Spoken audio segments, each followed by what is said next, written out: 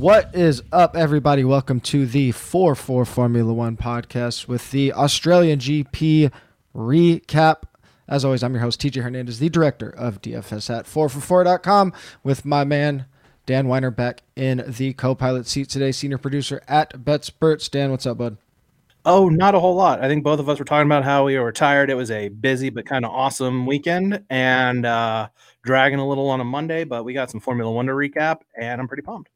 Yeah, man, it was a very interesting race. Obviously, we will get into everything. Before we get into the recap, want to remind everybody that 4for4 is teaming up with Run the Sims for their projection tools and content for both F1 and USFL, DFS, and betting. So go over to runthesims.com. Use promo code 4for4 for 10% off USFL and F1 offerings. See the link in the description or go to runthesims.com. If you want to get a preview of what we are going to be offering with Run the Sims, go check out our Australian GP preview show. We had Justin Freeman, the founder of Run the Sims, on the show and showed some of the awesome stuff that they are offering to help us with our lineups. But let's get into the recap. Dan, run us through what you saw, what stood out, what disappointed you, what you liked. Well, the race was either extremely interesting or extremely boring, depending on your perspective. If you are Charles Leclerc, I'm sure it was maybe a little bit boring, but in a good way. Charles Leclerc becomes the 26th driver in F1 history to win the Grand Slam, the first for Ferrari since Fernando Alonso in 2010. The Grand Slam is P1 in qualifying, the fastest lap of the race, and then winning the race by leading every single lap. He dominated the weekend. However, it wasn't smooth sailing for his teammate Carlos Sainz, who had a bit of misfortune, just bad luck, I would say, in qualifying, starting ninth. He had an issue with his wheel. They switched out his wheel before the race. His car went into anti-stall on the first lap, so he fell to 14th and then got overly aggressive on the second lap trying to make a pass, ended up spinning out, and his day ended just 2 laps in. On lap 24, Sebastian Vettel, who was making his debut this year, missed the first couple of races because he had COVID, had just an absolutely brutal weekend, couldn't keep the car on the track, and then couldn't do so in the race. He wrecked on lap 24, and that basically created the only real drama in the race. Off that restart, Max Verstappen made his move on Charles Leclerc, but was unable to pass him, and that was basically it at the top of the grid. And then the big thing of the day, the big thing of the weekend, on the 39th lap, for the second time in 3 weeks, the defending champion Max Verstappen, his car just completely spit the bit, caught on fire. They're still trying to figure out what exactly went wrong for him, but he finished out of the race. And then the most interesting thing to me at the end of this race, the thing I'm just completely fascinated by, was the strategy employed by Williams and Alex Albon. If you're not familiar with the rules of Formula One, you have to use 2 different compound tires during the race. You can't just go the entire race on one tire. However, Alex Albon went the first 57 of 58 laps on the hard compound tire, was all the way up in 7th place, took his mandatory pit stop, and held on to finish 10th to get the first points of the season for Williams. So there you can see the finishing positions for this race. Charles Leclerc finishing first, Sergio Perez finishing second, and George Russell, who, believe it or not, is in second place right now in the driver's standings behind Charles Leclerc. A third and fourth for Mercedes, who have proven to be slow compared to Red Bull and Ferrari, but reliable, as Russell and Hamilton have finished every lap of each race so far. The only team to have both drivers finish every lap of every race this season. You see a couple of big improvements there from Albon and Lance Stroll finishing 7th. Albon, by the way, started in last place because he didn't have enough fuel in his car for a post-qualifying inspection. Goes all the way up to 10 places. Then you see at the bottom of the grid some big-time fallers. Carlos Sainz falling 11 spots, Max Verstappen 16, and Fernando Alonso, a guy I think we were all kind of high on this week. We thought the car was fast, but for whatever reason, just could not get things into gear for this race, as you see him finishing down there in 17th place. An interesting race, maybe not the most exciting race from a racing perspective, because there really wasn't a ton to sink your teeth into. Leclerc was way ahead of Perez. Perez was way ahead of everyone else. I think there was a joke on Perez's radio about like taking a nap or something. He told his crew if they were asked them if they were taking a nap because he couldn't catch Leclerc, and Russell and Hamilton weren't anywhere near him. One other thing that as I'm looking at this, I forgot to mention. Hello, McLaren. Welcome to the 2022 season. Yep. As both Lando Norris and Daniel Ricciardo had good performances in qualifying, and even though Lando Norris fell a spot from where he qualified, a 5th and a 6th place for McLaren to finish with both drivers in the points for the first time this season. I think they will take that pretty much every week of the season as they try to chase down Mercedes. So yeah, I mean, like I said, maybe not the most exciting race, but there's a lot of interesting things. And I think as you look at the landscape for DFS going forward, I think there's certainly some things to dig into there. Yeah, I think the gripe for new fans or casual fans with Formula One is that it is so top heavy, and we've seen this with Lewis Hamilton for 7 straight years that when we have that car or driver that gets way out ahead, there's almost no battling for first place, even though we have seen battles for first place, the first 2 races, and I think and hope that this race in Australia will be the exception and not the norm. But the hardcore F1 fan would say that a lot of the action comes from that midfield, and we did see that in that race a bit. We saw Mercedes and McLaren battling a little bit. We saw Checo had some really good battles with both Lewis and Russell kind of halfway through the race before he separated. So if you had a sweat with DFS, that was really fun. And yeah, as you mentioned, getting McLaren back into the thick of things was really exciting. I don't know if Mercedes is ever going to find the pace to consistently compete for a first place at this point, just with Ferrari looking so good. But I think they're going to be battling for quite a few podiums. I think the rainbow podium is going to be something we're going to be seeing a lot more than maybe we might have expected, or maybe we did expect if we go back thinking Mercedes is going to be good. So that will be exciting. We talked about so much leading up to the second race and this race that we were only 2 races in. Like, there still is a lot that we don't know. And we saw that, McLaren back in the mix, Haas losing a ton of pace. That's a note that we're going to have to pay attention to. Was that expected, with teams that have more money able to do more development than they are after they got off to a hot start.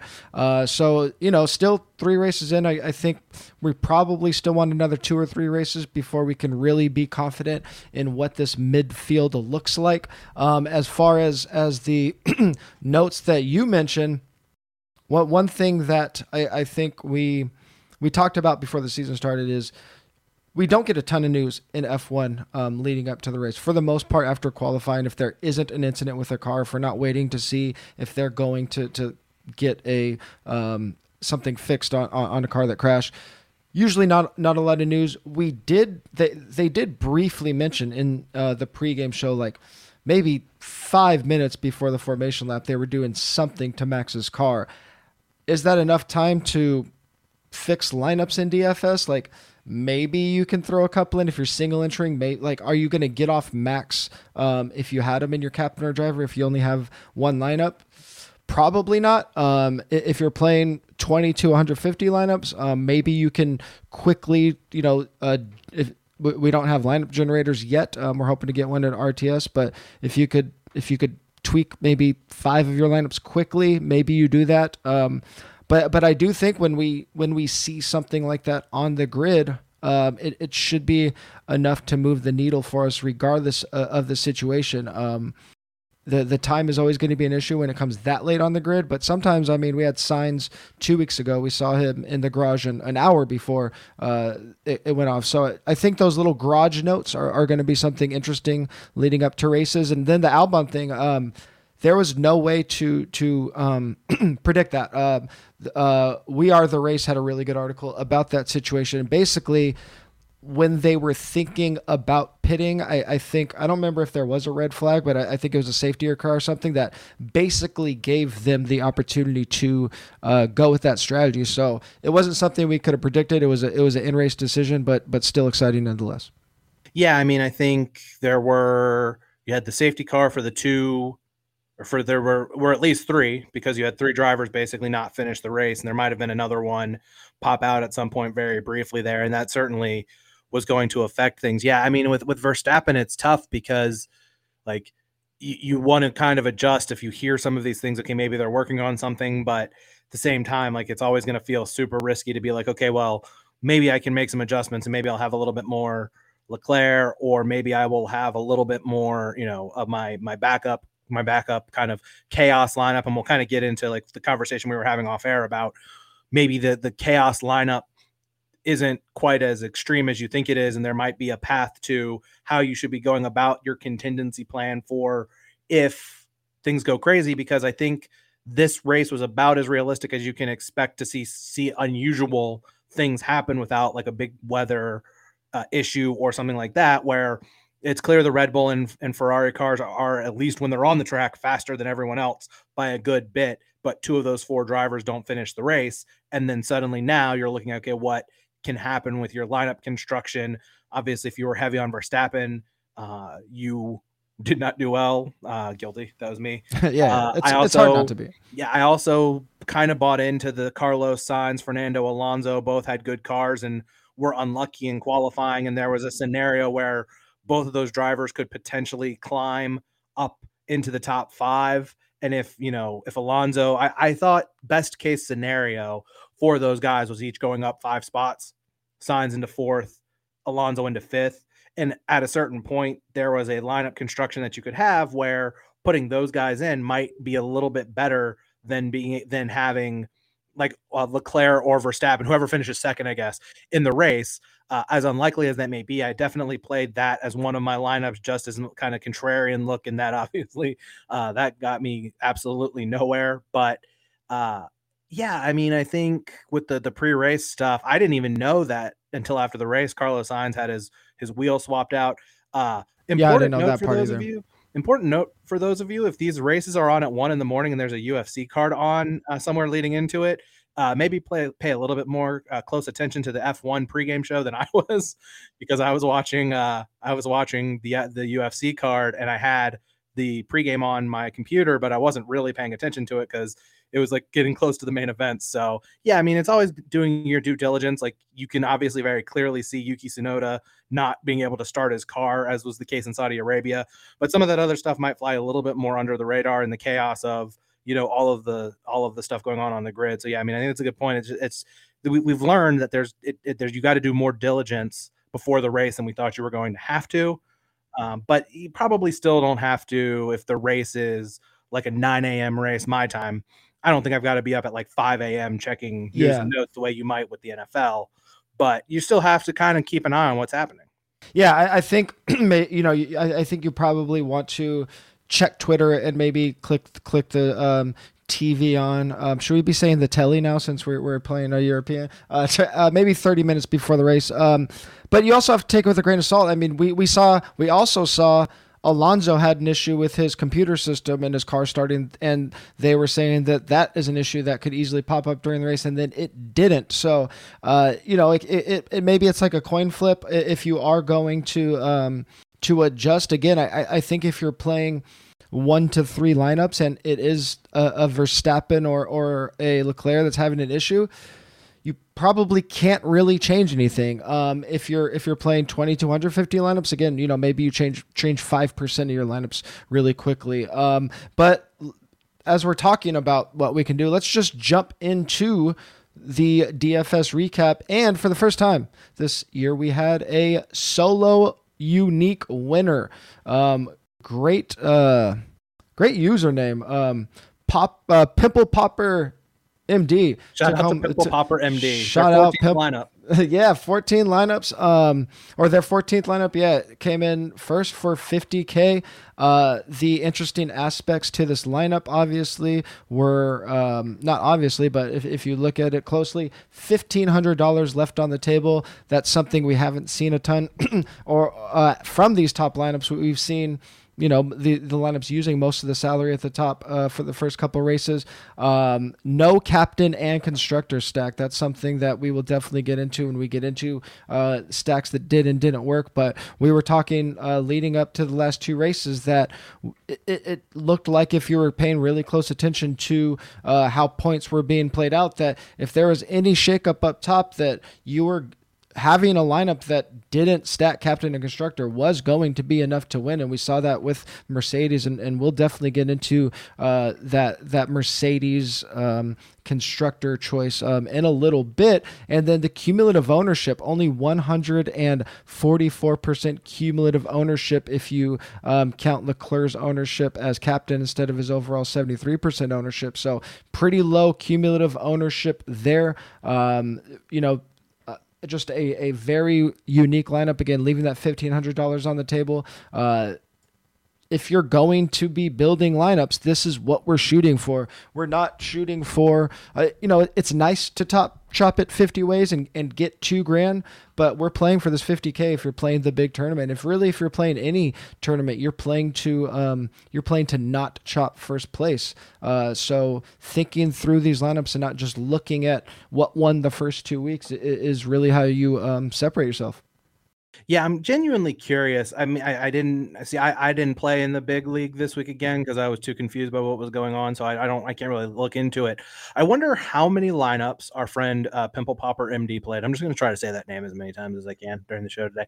How many lineups this person played, because it certainly feels like, okay, Leclerc, I'm sure they probably had one that was Verstappen instead of Leclerc as the captain with this lineup. I will say, to some degree, I think you can kind of think this kind of, maybe there's some clarity that can be provided when, even though Carlos Sainz has been fast all year, when he starts ninth, and given the history of this track and how hard historically it has been to overtake on this track, even though they'd made the changes this year, that maybe it's easier in your mind just to say, well, if I have to choose between like a Sergio Perez or a Carlos Sainz, when we're talking similarly priced drivers, that Sergio Perez seemed like, if you're looking for a more, like, I would say, traditional kind of lineup, then you would have to just assume that Sergio Perez is going to finish better than Carlos Sainz, and Carlos Sainz is going to have to basically reach his maximum potential in this race to outpoint Sergio Perez. We brought it up in our group chat yesterday. George Russell has been the MVP of DFS so far, because 2 weeks in, or 2 of the 3 races this season, he has been in the winning lineup, largely because like we said, he's been reliable. He's able to stay on the track, and that's a huge thing. I was really also kind of hoping with Albon, and I asked, and you shut this down for me.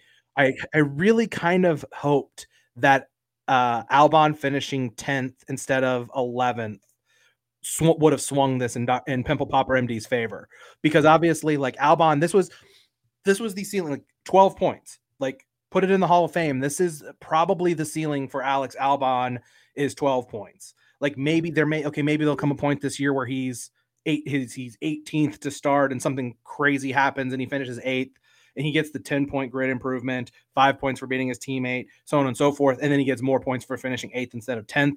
But realistically, this is his ceiling, which is 12 points. And at his price, 12 points is an incredible haul. Like, you cannot hope for any better realistically with Alex Albon. And then Stroll, again, like, I played Stroll. I don't think he's a good driver, but I knew how many problems Vettel was having this week, that I leaned Stroll over Vettel in the lineups that I was playing. And you get that bonus with him also going up 7 spots. And then Mercedes, again, just so reliable with both cars finishing. Although one of the things I know we were going to talk about, they still didn't finish that far ahead of Ferrari. Yeah. Even though only one Ferrari driver finished. Yeah. So to your first point about landing on this lineup with Perez, I think I actually just brought it up. Pimple Popper MD played 20 lineups. So obviously, I could glance and try to figure out like how many he, how often he did each of these kind of iterations. But even if you are only playing if you're playing one lineup, it could be hard. It could be a tough pill to swallow to make a lineup where you don't have Max or something like that. That's just a function of how much risk you want to take. But if you just think through logically why you would be playing a different constructor when you have Leclerc and no Verstappen, like how does this lineup succeed, right? And if Max ends up not finishing ahead of Sergio, he probably had an incident. If you're playing Mercedes instead of Ferrari or Red Bull, you need some kind of chaos. So not just Perez, having the second driver from one of the main teams in your lineups that don't have one of the big two as your constructor actually kind of makes sense, right? If Mercedes or McLaren is going to have a week where they are the top constructor, you probably need Max or Charles to crash or not finish. So the lineup actually kind of makes sense when you think through it that way. The Albon thing, yeah, I went through the lineups, and even if he finishes 11th instead of 10th, he would have dropped 5 points.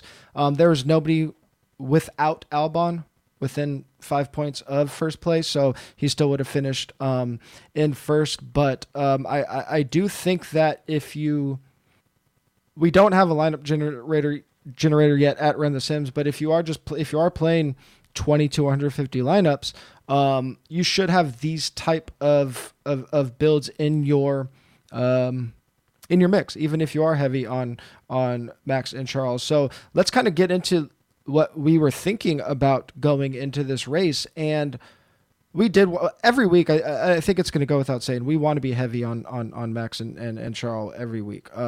They're going to be the favorites. They're going to have the fastest car. One thing that the two nuances this week that I think were pretty obvious were you wanted more Charles than Max because it was the first time we saw minus betting odds on a driver all year. He was obviously so much faster on that final lap in qualifying. But we had two Red Bulls starting in the top three with Sainz starting all the way at ninth. So it made sense to be heavier on Leclerc, but heavier on Red Bull constructor. The two alternative lineups that we pushed really hard on the preview show were Mercedes and McLaren constructors. They both qualified in the top 10, both of their drivers. On Run the Sims, our projections for our two highest constructors outside of Red Bull and Ferrari were Mercedes and McLaren. And we wanted to continue to exploit these cheap teammate matchups. Yeah, I mean, I think to me, I know you talked a lot about Latifi being a popular option, and I cannot wrap my head around the idea of I played him in a couple of lineups just as a contrarian option, but to me, I cannot figure a scenario out where I'm gonna ever feel confident in making that play. And as long as Albon's within a few $100s of him, I can't imagine the extra money that you save playing Latifi is going to end up being something that you're ever going to be super excited about in any given week. Stroll over Vettel is one that's going to be a lot harder, I think, going forward. Just everything in this week seemed to indicate that Vettel wasn't quite there. I mean, he hadn't raced yet this year, hadn't had a chance to get on the track in the new car in a racing situation, and he struggled all week. So, those were both still like the Albon versus Latifi one is going to be one that I think is going to be a pretty simple play every week until they adjust the salaries there. I think Aston Martin, and the simple thing is you just play both Aston Martin drivers in lineups. It's not like you have to make a decision, but if you're trying to limit the number of lineups that you're playing, I don't think that it's going to be an easy decision where you're probably going to want to have to play one of those two guys because that's really the only way that you're going to be able to fit in a lot of the other drivers that you want. I think other things like that I'm kind of just thinking out loud about. Are we going to see a significant adjustment in the Haas price, particularly with Magnussen? Magnussen was kind of up in the midfield pricing. Something's not right with that car. But I mean, I think like a lot of the ideas we had, I mean, we were big on Norris this week, and Norris just kind of had a great race by his standards from a DFS perspective. I don't really know what the best option for playing Norris was that would have given you a lot of success. It certainly feels like maybe we undervalued Checo Perez a little bit, but you know, what are you going to do when there's just, I mean, I guess technically he's finished better than Verstappen twice in 3 races this year, but if they are both on track, he's just not going to beat Verstappen enough that you're going to want to play him over Verstappen, particularly because if you're going to play, unless you want to, unless they qualify 1 and 3, and for some reason you're going to stack them and then use Ferrari or Mercedes as your constructor, like maybe you play it that way, but I don't even know if that's going to be something that is ever going to be worth the investment with the salaries. So yeah, I mean, I think that's kind of where I came down with all of it this week. I think we continue to churn out good ideas and things continue to kind of play out in unique ways. Obviously, with Verstappen's car blowing up, that just completely changes the outlook in the game in this. And I guess my question for you is, like, one of the things I was thinking about today is with, like, in a weird way, does Verstappen blowing up 2 out of 3 races make him more valuable in DFS because people are going to start maybe adding even more Leclerc to their portfolio, whereas maybe Red Bull between now and the time we get to Imola, or maybe we get to Spain, they'll figure some things out, and then suddenly there's going to be a couple of weeks there where people are leaning way more Leclerc than they are Verstappen, and then suddenly they get the issues with the reliability figured out, and Verstappen's right back there winning races. Yeah, I think it's really going to come down. It's going to come down to 2 things, which is always our primary consideration in DFS. One, we have to see what they're going to do with prices. If they skyrocket Leclerc's price, that will really throw a big wrench in everything. If salaries stay similar, it's just going to come down to projected ownership. I mean, obviously, Sergio was on pole in Saudi Arabia, but we saw Verstappen come in at 19% captain. Anytime we're going to get Verstappen, if we start seeing Verstappen coming in at sub 40% overall ownership, sub 20% captain, yes, he is going to start being one of our big targets. And kind of the thing that I wanted to point to, going back to your discussion about Aston Martin and Williams, this is where our partnership with Run the Sims is really going to be super valuable, because it's going to come down to managing percentages. And even if you are only playing 1 to 3 lineups instead of 150, what it's going to show us is who do we expect to be more popular and how can we leverage that? And if Aston Martin and Williams are consistently going to be at the bottom, but we're going to see these huge gaps in ownership, it's going to make it very easy to decide, regardless if you like Latifi or not or think he sucks. If those 4 drivers are starting in the bottom 5 every week and their salaries are all going to be sub 4K or sub 5K, I'm just going to take the less popular one every single week. And this ended up being a big loss for me this week, because we actually thought that the $3,000 versus $3,400 salary for Latifi and Albon was really going to swing things in Latifi's favor, and especially with Albon getting the penalty and finishing 20th. Like, I wonder how many people didn't even realize that, if that had anything to do with the percentages. We were projecting Latifi to be more popular than Albon by a decent amount.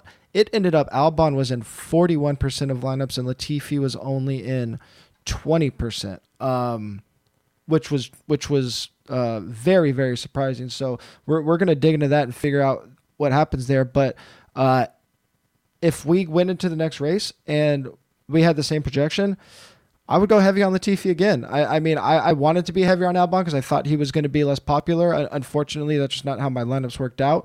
But yeah, we're going to be looking at ownership percentages. To go way back just to one point, I did look at get one more pimple popper MD in here. Out of his 20 lineups, he had 16 Red Bull constructors, 1 Ferrari constructor, and just 3 Mercedes constructors. So I mean, he nailed it. If you're with those percentages, you're not going to land on the perfect every time, but he left $1,500 on the table. If you're going to leave Max out, put Sergio in, and the rest kind of take care of itself. Yeah, Also, on a side note, I just discovered Pimple Popper MD's Twitter feed, Oh, and he okay. also won a UFC pool on Oh, Saturday night as wow. well. What a So, week. he's I having got himself a week. Yeah, I think when it to the Williams thing, and it's what I don't know how sharp the F1 DFS pool is.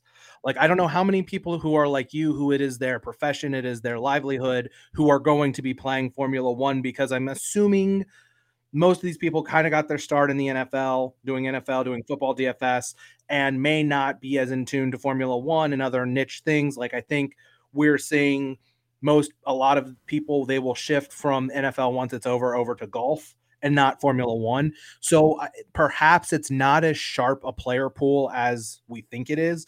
And thusly, they're going to think like I think, which not saying is the right way to think about this thing. I'm saying, like, from a DFS perspective, it's not right. But just watching these races every week, it's not a mental block. Like I said, I will play Latifi. Like, I'm coming around to what I'm learning from listening to you and how you approach this, but it's still hard for me to envision myself playing Latifi a lot. And I think you have to listen to smart people who are telling you why it is the prudent decision to do that. And I have done that without listening and having these conversations with you. I probably wouldn't ever play Latifi. And I'm guessing that's probably what this is. It's, even though it makes sense to play Latifi from a numbers perspective, you just watch these races and you see a guy who's either finishing last or wrecking every week, and frankly, probably shouldn't even be on the grid. And a lot of people aren't just not going to play. They're going to say, oh, well, Albon and carry it over. Like, I don't have the numbers in front of me. I forgot to look it up. Like, what Latifi's win percentage head to head with Russell was last year wasn't very high. And I think Russell's ceiling as a driver is a lot higher than Albon's, but Albon raced for Red Bull, and he wasn't good enough to keep that seat, but he didn't race badly. He wasn't a bad driver. Like, he was good enough to drive in that car. So he's going to beat Latifi most of the time. And I think people are going to see that. And that's why I think he's going to continue to have value at 3,400. Now, if they push him to like $4,000, then suddenly, okay, now things get a little bit different. And I think people are going to then really have to think twice, because then if it's like, okay, well, I can do Leclerc and Verstappen and Latifi, or like Leclerc, someone else, and Albon, they're probably going to take Latifi at that point. Yeah. I mean, there is definitely going to be human error, and there is going to be, name value or name, I guess, misvalue. People are going to just hate certain players in any sport and not want to play them.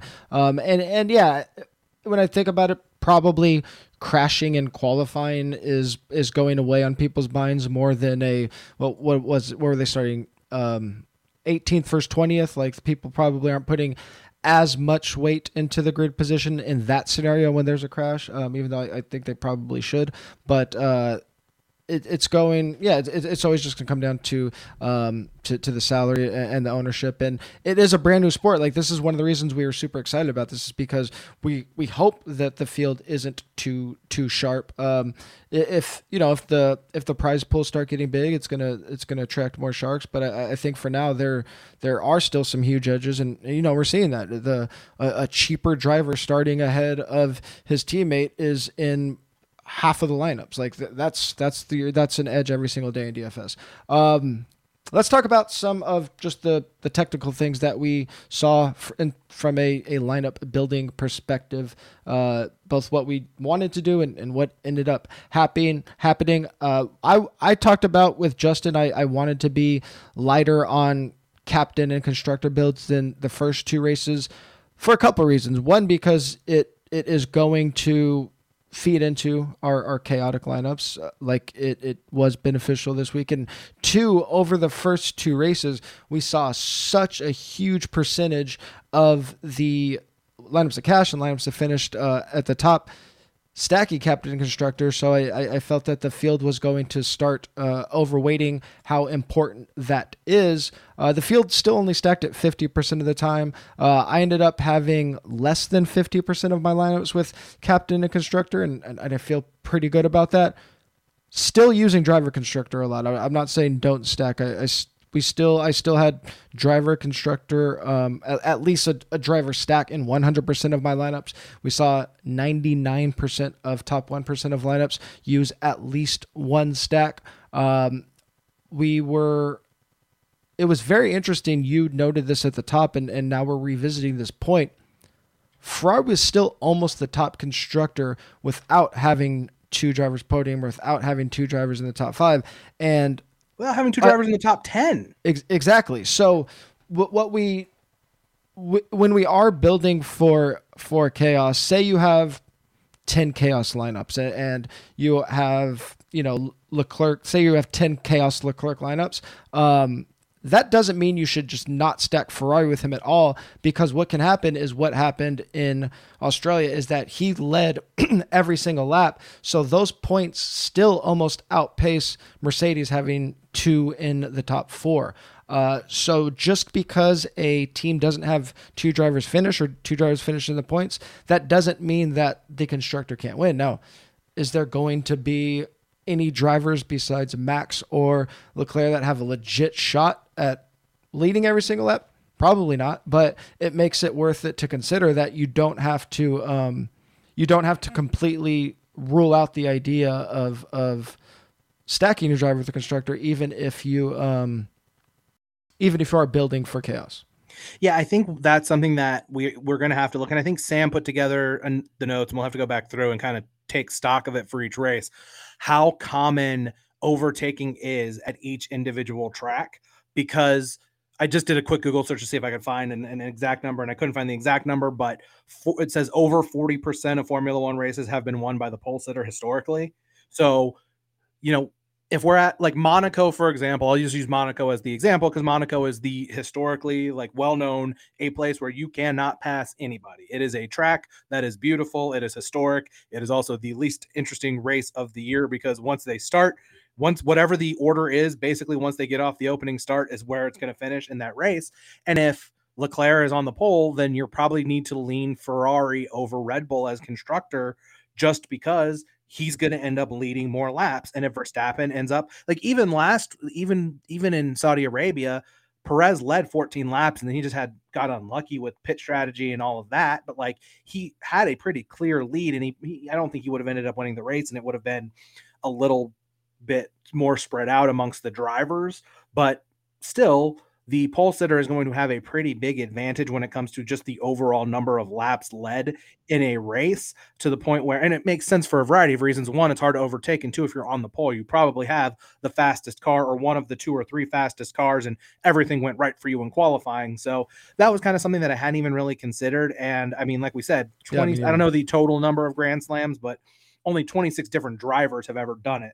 So, I mean, it's not something that is extremely common, but it is a thing that is possible. And when you look at it right now, if Max Verstappen has reliability issues, and Checo Perez is a great driver, but his car is not as good as Leclerc's. So if Verstappen's going to have reliability problems, then if Leclerc's on the pole, you're probably going to have to consider leaning, if you're just waiting your lineups with Ferrari and Red Bull as constructor, you're probably going to have more Ferrari than you are Red Bull, even if other things happen and extenuating circumstances happen. Obviously, Red Bull would end up finishing with more points than Ferrari if his car doesn't die on him, but it's probably not the significant advantage that you would think that it would have been when one of the Ferrari drivers he finishes in negative points. He finished dead last in the race, which means he would finish on -5, right? And they still got 34 points, something crazy, absolutely insane. So yeah, that was kind of something that I didn't even really think about. And then you kind of show the numbers there and it's oh, okay, well, that absolutely makes sense now. And I think just track by track, when we get to the ones in particular where overtaking is not super common, I think whoever the pole sitter is just somebody that you're going to have to play them. You're going to have to stack them and their constructor. Probably is going to be the winning lineup that week, just because things aren't going to go as crazy as you might think otherwise. Yeah, it's exciting that's why it's really exciting to have this new DFS sport.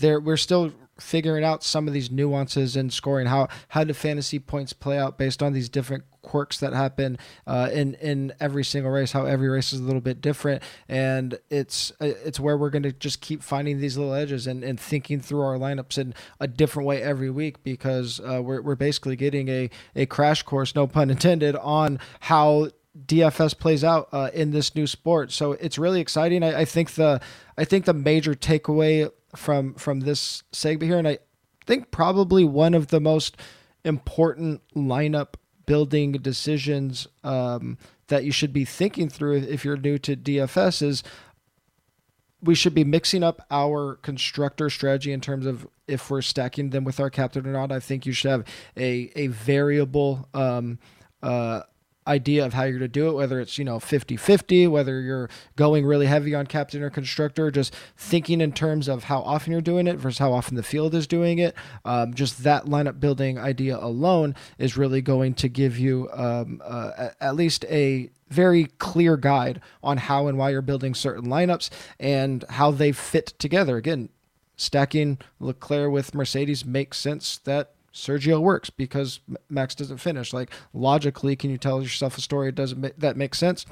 One thing that we still haven't seen, and I think is going to pop up soon, is I'm still sprinkling my lineups with double stacks. The field's not doing it at all. Only 15% of the field used 2 or more stacks. Like 3 stacks is crazy, but you can do it. And this graphic, obviously, if you want to look at it, you could go on my Twitter and zoom in. It just breaks down basically how all of these lineups are being built each week, and I think it's a pretty cool resource. But only less than 3% of lineups in the top 1% used a double stack. It's going to take a very specific finish to happen, but I think if you are playing 150 lineups, if you use it in 5 to 10 lineups, I think it's going to give you a unique enough build for when it does land perfect, you can be the new pimple popper MD if that's what you strive to be. On that note, when you're talking double stacks, like what lineup, just hypothetically, like what lineup double stack could you see working out in your favor and actually being one where you have a lot of success with it? One that it was pretty tough. It's going to be very salary based. One that I squeezed in last week was I don't remember what constructor was cheaper, if it was Red Bull or Ferrari, but basically you need like a midfield team with a top team stack or vice versa. So something like a Verstappen Red Bull constructor stack and then like an Ocon Alonso stack. So basically you need them all to finish in the top 4, I think, for it to hit. You need Max, Sergio to finish 1-2, and then Alonso and Ocon to finish 3-4, or at least like 3-5 maybe, and that probably takes like a Leclerc to have an incident or something like that. But I think if and when it does play out exactly like that, that's how it hits. It's going to be tough to do because you're going to need two meets with top 5 upside that you can fit together with a top constructor or top driver. But that's kind of how I'm thinking about it. And then if for some reason, like I'm always going to have, I don't know, 5% of my lineups with a crazy winner because at some point we're going to see, a random team is going to win. Alpine is going to get a win. McLaren's going to get a win. It might only be one all year, but it's going to happen. So you could flip that. You can have an Alonso Alpine stack and then try to jam in Max and Sergio maybe. I don't know if that would work salary-wise, but that's kind of how I'm thinking through those lineups. So I think this week, you could have given yourself a reasonable chance to pull that off with with captain, constructor, Ferrari or Red Bull, and then Norris and Ricciardo. Yeah, I think. Yep.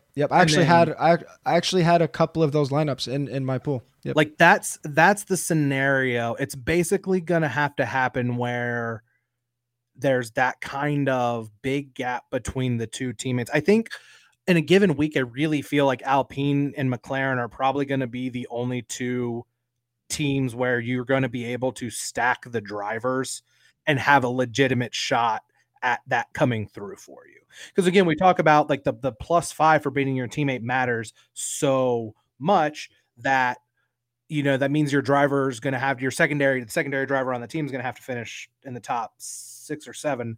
I still can never remember the points, but like they're going to have to finish in the top 6 or 7 to mitigate the head-to-head 5 points that Lance Stroll is going to get for finishing 16th when Vettel finishes 17th. But then that does happen. And if he finishes in, there's that possibility where if you're playing Ricciardo and he ends up in 6th place and Norris ends up on the podium, you might have a chance that week if you end up with like Leclerc finishing first. Ferrari has a great week. and you end up with two guys who are in the top 6 or 5. So yeah, I mean, there will be possibilities. It's hard for me to imagine salary wise it working out Yeah, with it's any not going to teams work that out aren't often. McLaren or Alpine. Yeah, and again, no, like I said, I'm doing this in 5 to 10 out of Yeah. 150 lineups. Like if you're doing it in 5% of your lineups, I think you're okay. Again, the field's doing it 15%. I think that's probably too much. But if you're doing it in 10% of your lineups, I think you're giving yourself some outs. And we have this as the last note of the show, but since you brought it up, I'll just throw it out there really quickly. It does seem like that prioritizing those team winners over the top tens is going to be more important. We saw on average about 4.5 plus fives in top 1% lineups versus 4 drivers in the top 10. Obviously, want drivers in the top 10, but the point is like jamming in a mid salary driver that is starting eighth probably isn't as important as getting the Albon Stroll combo correct. One other note on salary structure.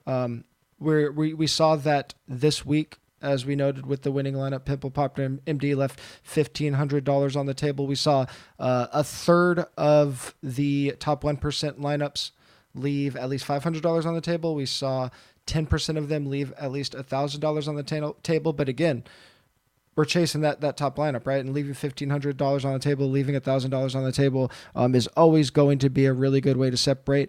And I would venture as far as saying if I was only building one lineup every week, that would be the hard goal. I think I would, if I'm only building one lineup, I don't think I'm ever using all $50,000 in salary, because if you're building a single lineup, you're probably always going to have Max or Leclerc in that lineup. So if you need to separate, I think that's the best way to do it. Yeah, I mean, that's interesting. And again, it's still all this. A lot of this stuff is new for me, and like the idea of leaving salary on the table is intimidating. But we saw like these kinds of races are a lot more likely than just the everybody wrecks. And like you said, yes, Esteban Ocon I think won a race last year. Like you'll see one or two a year where somebody unusual ends up winning a race because of weird circumstances, or I'm praying we get a rain race this year. The rain race is going to make everything fun. so chaotic Yeah. and impossible that it's going to be fun to see what kind of iterations people come up with to win, when that always makes things super unpredictable. But yeah, I mean, this kind of chaos, as we like to say, like I would assume at this point when we're talking chaos for the audience, chaos is going to mean that Red Bull and Ferrari, one of their drivers does not finish at least in like the top 5 and like outside the top 10. If both those drivers finish, if one driver from each of those teams finishes outside the top 10, it's going to create a lot more variables to getting you a winning lineup. If Leclerc and Verstappen finish 1-2, which like if it's anything like last year is going to happen most of the time with Hamilton and Verstappen, it is what it is. You're going to end up with a first place chop of 100 people or 50 people or whatever it is. But this kind of race is more common than the Ocon, Russell, Ricardo podium is going to be. Yeah, and we still haven't seen the big crash yet up front, and that's going to happen. And I'm wondering if now with Max not finishing 2 races, I wonder if we're going to see old Max now. Like if he's just going to start being as aggressive as he was with Lewis last year. Like, I'm 35 points behind. If I'm not finishing, you're not finishing, Leclerc. And I know they're buddy right now, but Max will get wild out there. And I wonder after two races not finishing if he's just going to say, hey, if I'm losing, I'm losing Max's way. And if he starts doing that, that's when like there's going to be a point where Max and Charles both don't finish, and that's going to be when stuff gets really crazy. See, I tend to take a completely opposite view of it, and I'm glad you gave me that window to show this graphic that I stole from Reddit, because this is the all-time biggest comebacks in Formula One history in terms of points, and this is, as you can see, adjusted to the way that the system is currently. Verstappen 46 points behind. He would be, he is 46 points behind. You can see there were some extenuating circumstances, and a couple of these in 1976, I believe, was one of the years. I think that was the year Niki Lauda crashed and missed a bunch of races and whatever. But like, I take a completely opposite perspective of it, because like I kind of did some of the math and looked it through. Last year was the closest drivers race we've ever seen. And Verstappen had 2 DNFs, an 18th and a 9th, and then finished every other race in first or second place. Like, his margin for error for winning the championship is essentially gone 3 races in, because he can't, I mean, okay, 18th is basically a DNF, but like, he basically has wiggle room for one more DNF or finish outside the points in 20 or 19 or 20 races. I think they're going to fill the Russia's seat somewhere, but like 20 more races, he's only got wiggle room for one really bad performance if he wants to really contend. Now, that said, of course, Ferrari hasn't contended for a title in a few years. There's always a chance that that car is going to backslide. There's also the chance that Mercedes is going to figure some things out, and maybe Hamilton starts winning some races and Russell gets faster, and suddenly we have 6 cars that can contend for the podium on a weekly basis. And maybe that, and Leclerc, instead of finishing first or second every week, he's finishing 4th, 5th, or 6th. So things can happen, but Verstappen's racing style is going to be super interesting going forward, because I think his natural inclination is to be aggressive, although we saw him kind of learn from his mistakes and win in Saudi. But yeah, I just don't know how ultra aggressive he can be, particularly because he's got concerns about the reliability of the car. Like, he was, even before the car blew up, he had issues with his tires early on in the race. Like, there are issues. They're, like we've mentioned before, they are on their own powertrain right now. They are not using another company's engine. They're building their own engine. And we see, like, this week, AlphaTauri didn't have any problems, but we've seen AlphaTauri have problems with their engines. They're a Red Bull team as well. So I don't know that we're going to see that. And along those lines, like, I tweeted this out the other day, I wouldn't tie up money for 6 or 7 months in a minus money future, but Leclerc is like minus 150 to win the championship right now on DraftKings. And like, he should be minus 200 or something like that right now, like, probably. And I wouldn't, like I said, I wouldn't tie that money up now, but I still think it's mispriced. Like, a lot's going to where, like, it's so crazy. Last year, greatest season ever, greatest championship fight ever, came down to the last race, drama, controversy, all of that. And then here we are 3 races into the following season, and he's got like one hand, and I'm not even being hyperbolic here. He legitimately does have like one hand on the World Drivers' Championship 3 races in. Now, like I said, like, a lot can happen, and we're going to head to Imola. We're heading like to the mainland Europe now, and teams have been hesitant to make too many changes to their cars because, as I'm sure you can imagine, the logistical nightmare of shipping something from England, where most of the teams are headquartered, to Australia is not the easiest thing in the world, whereas shipping it from England to Italy or Spain is a lot easier. So, like, that's the intrigue with the next race, and Imola is going to be, teams are going to start rolling out their improvements and their changes to their cars over the next couple of weeks. So, or the next couple of races, because we're off this week. Thankfully, I'm going to completely out of pocket this weekend, so I'm glad there's no race. But yeah, and that's kind of the intrigue that we're going to see in the question marks for the next couple of races. But yeah, I mean, in the big picture of how all of this stuff is kind of played out, I mean, Charles Leclerc has a stranglehold on the World Drivers' Championship 3 races in. Like, another thing, I guess I should look this up at some point, is what is the fewest number of races a champion has ever won in a season? Because, like, George Russell's best finish is 3rd. Yeah, George Russell has 2 third places. Yeah, he finished 3rd. Yeah, third in fourth. fourth in the first week, and then 3rd this week, and then he was somewhere around that. Like, and he's in 2nd place right now. Yeah, like that's how, and his car is just not as good as Leclerc's. Yeah. So, like, I don't know why. And sorry, I got way off on that tangent. No. Like, one of the things I found, it's a great point, most interesting, because we do kind of dive into the betting aspect of it a little bit. I didn't end up betting anything. I'm not going to name them by name because we are friends with them and they are a business partner. But there is a sports book, a legal sports book, that listed match specials, race specials, and then took them down before qualifying and then didn't repost them after qualifying. Oh, that's interesting. Which thankfully saved me some money, because one of the ones that they had was Leclerc, Verstappen podium, Perez, Sainz top 6 at like plus 180. And I was like, well, I feel like that's pretty realistic. And I was going to bet it after qualifying, particularly after Sainz finished 9th, and then they never posted it again.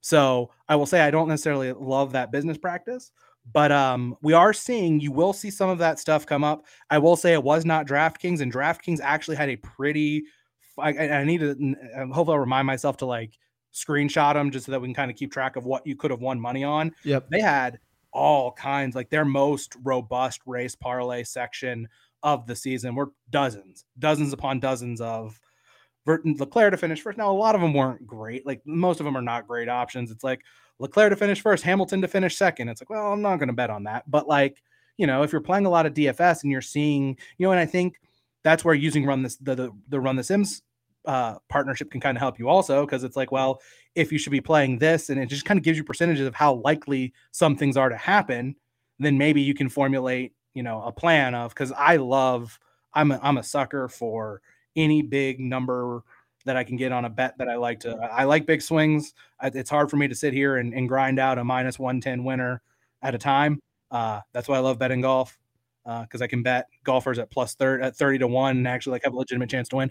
And there's stuff like that. And you can bet 4 to 1 and 2 to 1. Like there are those kind of parlays out there too. But so shout out to them. And I'm hoping as the books get more data and have a better idea of what to expect, they're going to offer more fun kind of out there prop bets and parlays and whatever for these races. Again, they're not going to give you a lot where you're going to have great value on them, but some of them are going to be fun, and we'll try to highlight them and tweet them out as we see them and think that they're good. And hopefully as the season progresses, we'll see more of that.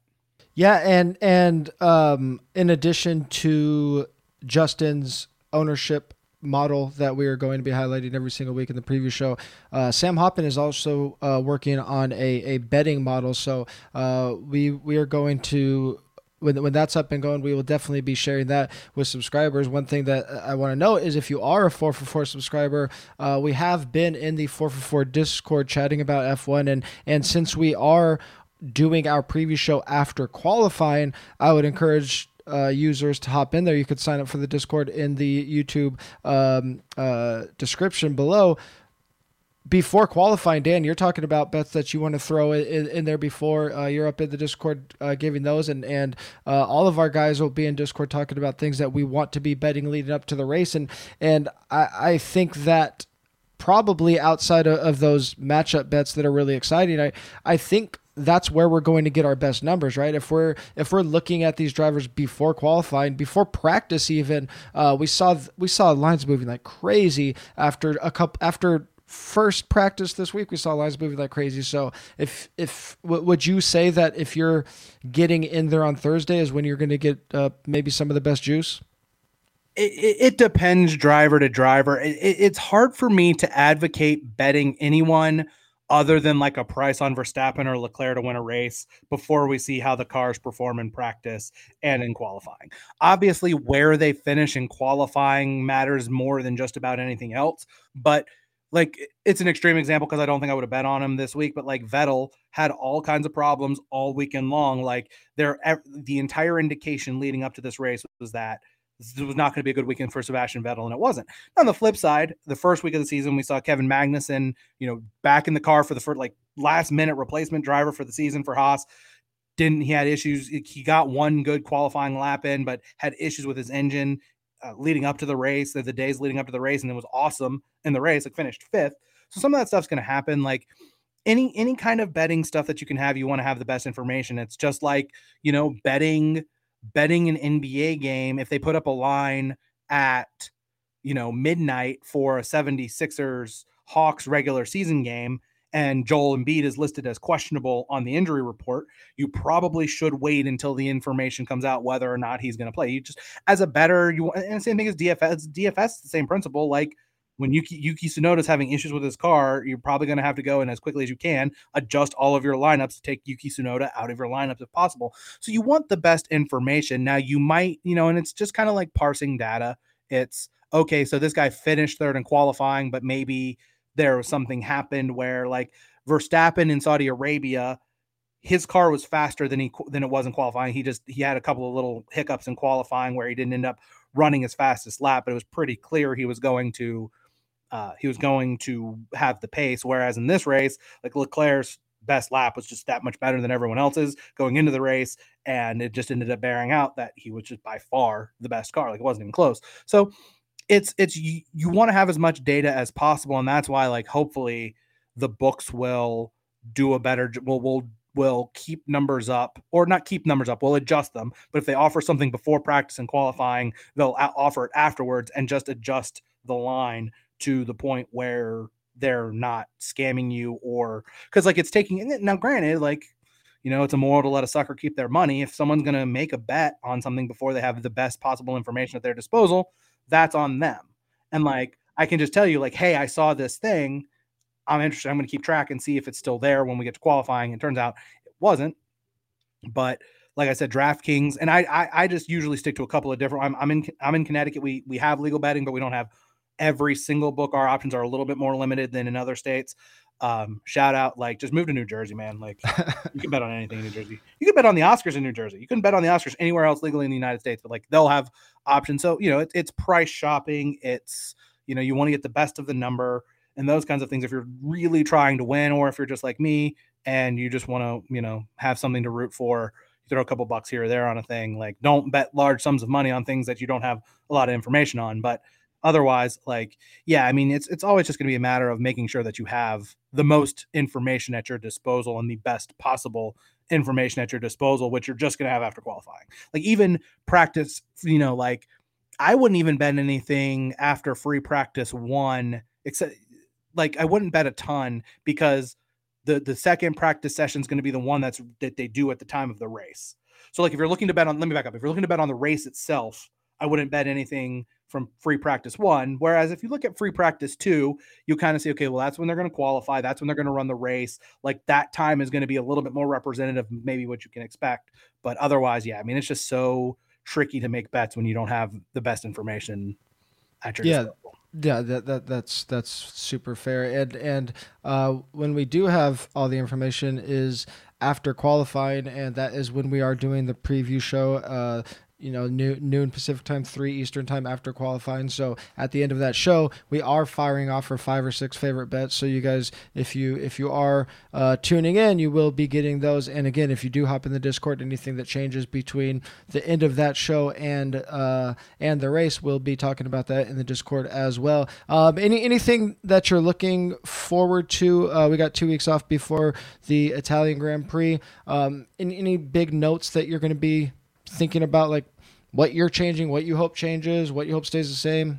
I'm just really interested to see how the teams start to unveil their new setups, their new changes, what they're going to do to try to make some changes to what their cars have done so far. Like, for a Ferrari, you're not going to have to make a ton of changes. They've got most things figured out. Like, the car was porpoising a little bit more than we've seen this weekend, but it didn't matter. Like, it didn't matter even a little bit. But the big thing is, can Mercedes, when they get to mainland Europe, they're not sandbagging, man. The car just hasn't been very good. It's been good enough. Like, it's been good enough for like 8 other teams on the grid, or for 7 other teams on the grid, but for where their aspirations are, not even close. So can they find the changes that they need to? And are we going to see it in Imola? Are they going to wait another week after that? Like, are we finally going to start to see some of what we've learned, these teams have learned about their cars through 3 races, really start to roll out some changes? And how is that going to change the complexion of what seems to be a pretty Ferrari, Red Bull dominant setup as we move forward into the bulk of the season? Yeah, I'm from just a pure racing standpoint. I'm really excited to see qualifying. Actually, I want to see. I feel like Mercedes is trending in the right direction. I think at the very least they could start giving Red Bull fits. I don't know if they're going to be able to catch Ferrari, but I think that's going to make for some really interesting decisions if they continue. And if McLaren is for real, if they are really going to be that 4th team instead of Alpine, that's going to make really exciting midfield racing. As far as DFS goes, I would implore anybody that is playing DFS to tweet at DraftKings and not yell at them, but politely suggest that they raise these salaries, because that is right now. It's just if a driver is priced between 7,000 and 9,500, it's just almost impossible to use them. I mean, obviously we did see the Checo in that winning lineup, but it's just really hard to have a lineup built around Mercedes or Alpine right now. And I think if you make it really hard to roster Leclerc and Max, which right now it's really easy to do it, we're just not going to see these ownership percentages get spread out. So hopefully DraftKings tweaks that. Who knows? I haven't ran through, the only data I haven't looked at this week was the duplicate data. I'm going to do that as soon as we get off, but I'm really interested to see salaries this week and to see how Mercedes and McLaren look in qualifying. Yeah, I mean, that's a great point. Yeah, I mean, the salary thing is so huge because you either end up with, we'd like to see a little bit more variance this week, and we're not going to get the kind of race that we got this week that often. Like it'll be more common than the one where we get a crazy podium, but the Verstappen, Leclerc 1-2 in some order is going to be most weeks right now, it feels like. And even if you end up with Hamilton sneaking in some podiums regularly based on pace, it's still not going to be. Is Hamilton Mercedes number one driver? Well, yeah, I mean, he is, but hey, to Russell's credit, he's been extremely reliable. Like, this is what they were hoping for when they signed him, where Bottas he would just end up adrift every now and then. But like where Bottas, it's just like, well, he might finish second or third, or he might finish 9th or 10th.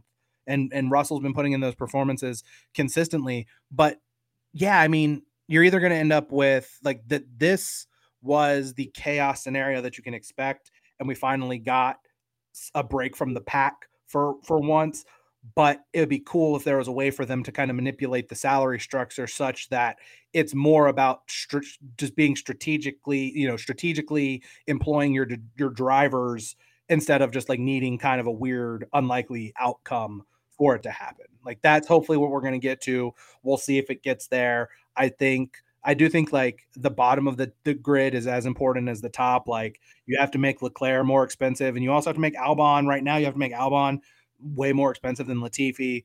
I don't know if there's another team right now where there's like there needs to be that big of a gap, but particularly with Haas kind of coming back a little bit, or with Magnussen's car losing some of its speed. But yeah, I mean, hopefully they will continue to adjust and kind of see, because I think that's what we're kind of hoping for, without just the possible outcomes aren't numerous in Formula One.